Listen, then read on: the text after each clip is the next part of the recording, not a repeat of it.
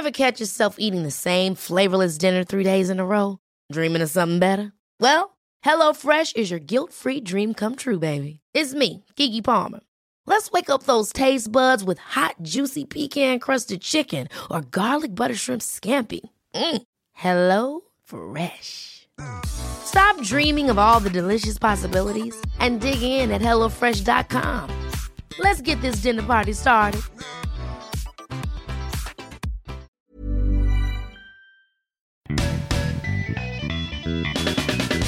You're listening to the award-winning Probably True.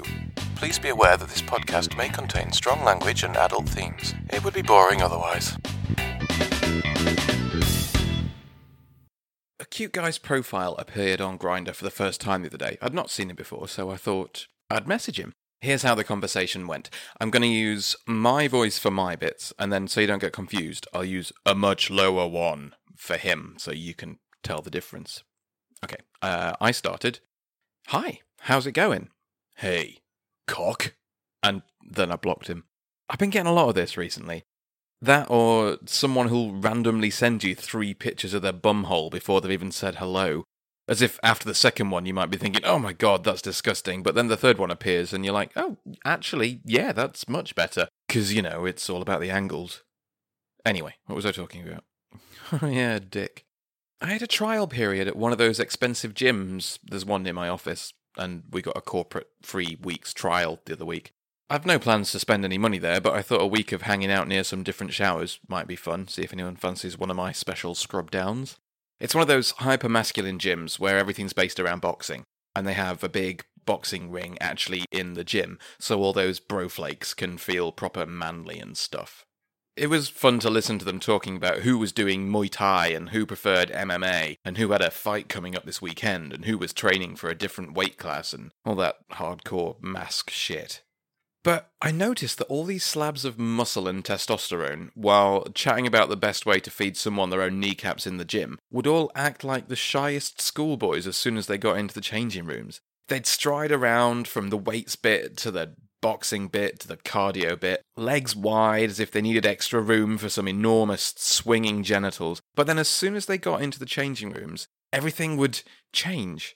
They'd wrap the towels around them nice and tight, and then they'd turn to face a wall or a locker or kind of angle themselves into their locker itself, then shimmy out of their gym kit as if their cock was going to shrivel and drop off if it got exposed to the light. I don't know, maybe that's what happens if you get a blowjob from Dracula. I'm not saying you have to wave your willy around in the changing rooms, although wouldn't that be lovely? But these guys, they all seem terrified of seeing each other naked. Maybe it's just because I'm pretty comfortable being naked and I'm not really a broflake. I love that word. These guys just all acted as if this big manly facade would crumble if anyone actually saw what their willy looked like instead of the meaty mammoth that they pretend it is. And, you know, maybe a lot of the issues we have around dick size come from porn because, you know, we don't look at each other's dicks very often, although I think we should more. I think it's perfectly healthy. Everyone should have a good look at their friends' dicks. You know, I think it'd be a good thing. But generally, the only dicks we see are in porn, and porn stars are always going to be bigger than average. No one ever goes, hello, I've got an exactly medium-sized cock. Can I be in a porn film? Because they'll be like, well, no, not unless we zoom in. And so if young'uns' first experience of sex and penises comes through porn, they're all going to think they're undersized because these guys with knobs down to the knees are all on there having a great time having sex. And it becomes part of that thing, you know, oh, mine's not big enough. Oh, ooh. It's a bit unhealthy, really, which is, you know, why we should all just whap them out every now and then and have a good look around. I was chatting about this sort of thing, and dick size in general, with one of my lovers recently. Mother Nature gave him an extremely large helping of sausage, so I thought he'd be a good person to talk to. He was telling me how, when you're really big, it can become all anyone really cares about. I rolled my eyes thinking he was exaggerating a bit until he showed me his WhatsApp and his Grindr and any other way that people could message him. So many of the messages started with things like, hey, hungerlicious, or hello, big dick, or yo, donkey boy. Or they're all real, honestly. People are weird. And he said how it could be a bit exhausting to be seen as nothing but a dick transportation device. And while this might seem like the worst whining of the penally overprivileged, like, you know, complaining there wasn't enough time to try everything at the banquet when someone's rummaging through the bins for a half-eaten party sausage, It turns out there's a lot more to it than that. He told me it got to the point where he wasn't really invited to parties. His dick was. Like, the gays having the party would know that there was a good chance he'd get drunk and horny, so they'd invite him so they could play with his wang. And when he realised, and drank less, or took a date, or changed his behaviour so that these things didn't happen as much, the invites and the parties and the interest in spending time with him started to dry up. And that feeling of being invited somewhere, and then realising you're not there because people are interested in seeing you and you're surrounded by friends, but because some gays want to look at and play with are just a part of your body, that can be really damaging. We all want to have friends and feel loved and part of a social group, but no one's interested in any of that if you've got a big wang. You just become an object. Be as interesting as you want, try and get to know people as much as you like, but if all they're after is a play with your man-meat, then it's not going to matter that you're charming and witty and stuff like that.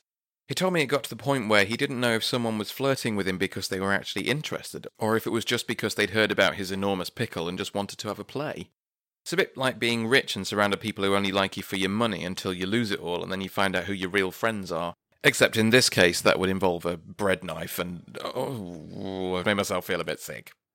And to be honest, I'm probably slightly guilty of it too. I remember the first time I saw a truly big willy on a boy for the first time. It was a lad called Michael, and I went to swimming club with him when we were at school. He was the year below me, but he was easily a foot taller than I was. I remember being physically shocked and just staring at it as it swung around there. It was like a chip shop sausage, or if you want to be a bit more middle class, it was like a salami in an Italian deli. Huge it was, absolutely massive. I was mesmerised. I just wanted to sit there and bat at it, like a cat with a piece of thread or something. He never let me play with it, though. I had to make do with watching him change into and out of Speedos 3 evenings a week. There's probably something a bit performative in there, but anyway.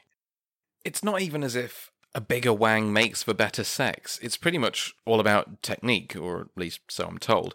The guys who take the time and are confident enough to learn how to use what they have, rather than just banging it in and whacking away, whatever the size, they're going to be better lovers. A big wang, if wielded badly, is going to make your eyes water. But similarly, if you're on the smaller side, not knowing what to do just leads to a kind of jabby, uncomfortable experience. So I'm told, anyway. I did ask once about the size of my cock. Only once. I was a teenager at the time, and I wasn't really comfortable with my body yet. So I was like, is it okay? And the response was, yeah, it's all right. Which could have been worse, I suppose. So, despite everyone wanting to be bigger and to feel like more of a man or whatever, it's not all it's cracked up to be, so I'm told. Maybe we all just need to be a bit less concerned about what everyone else has and learn to love what we have and, how to use it. Because it's not like we don't play with it all the time anyway. And whether you've got a truck or a moped, there's no point just sitting there and polishing it in the driveway. You've got to learn to drive it properly. And also learn how to park it in particularly tight spaces.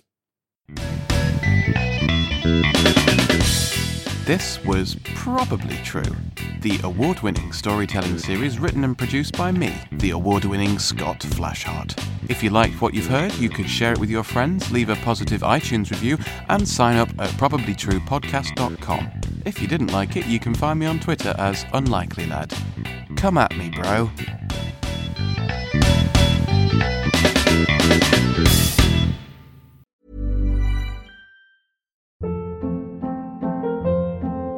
Hold up. What was that? Boring. No flavor. That was as bad as those leftovers you ate all week. Keke Palmer here, and it's time to say hello to something fresh and guilt-free. HelloFresh. Jazz up dinner with pecan-crusted chicken or garlic butter shrimp scampi. Now that's music to my mouth. HelloFresh. Let's get this dinner party started. Discover all the delicious possibilities at HelloFresh.com.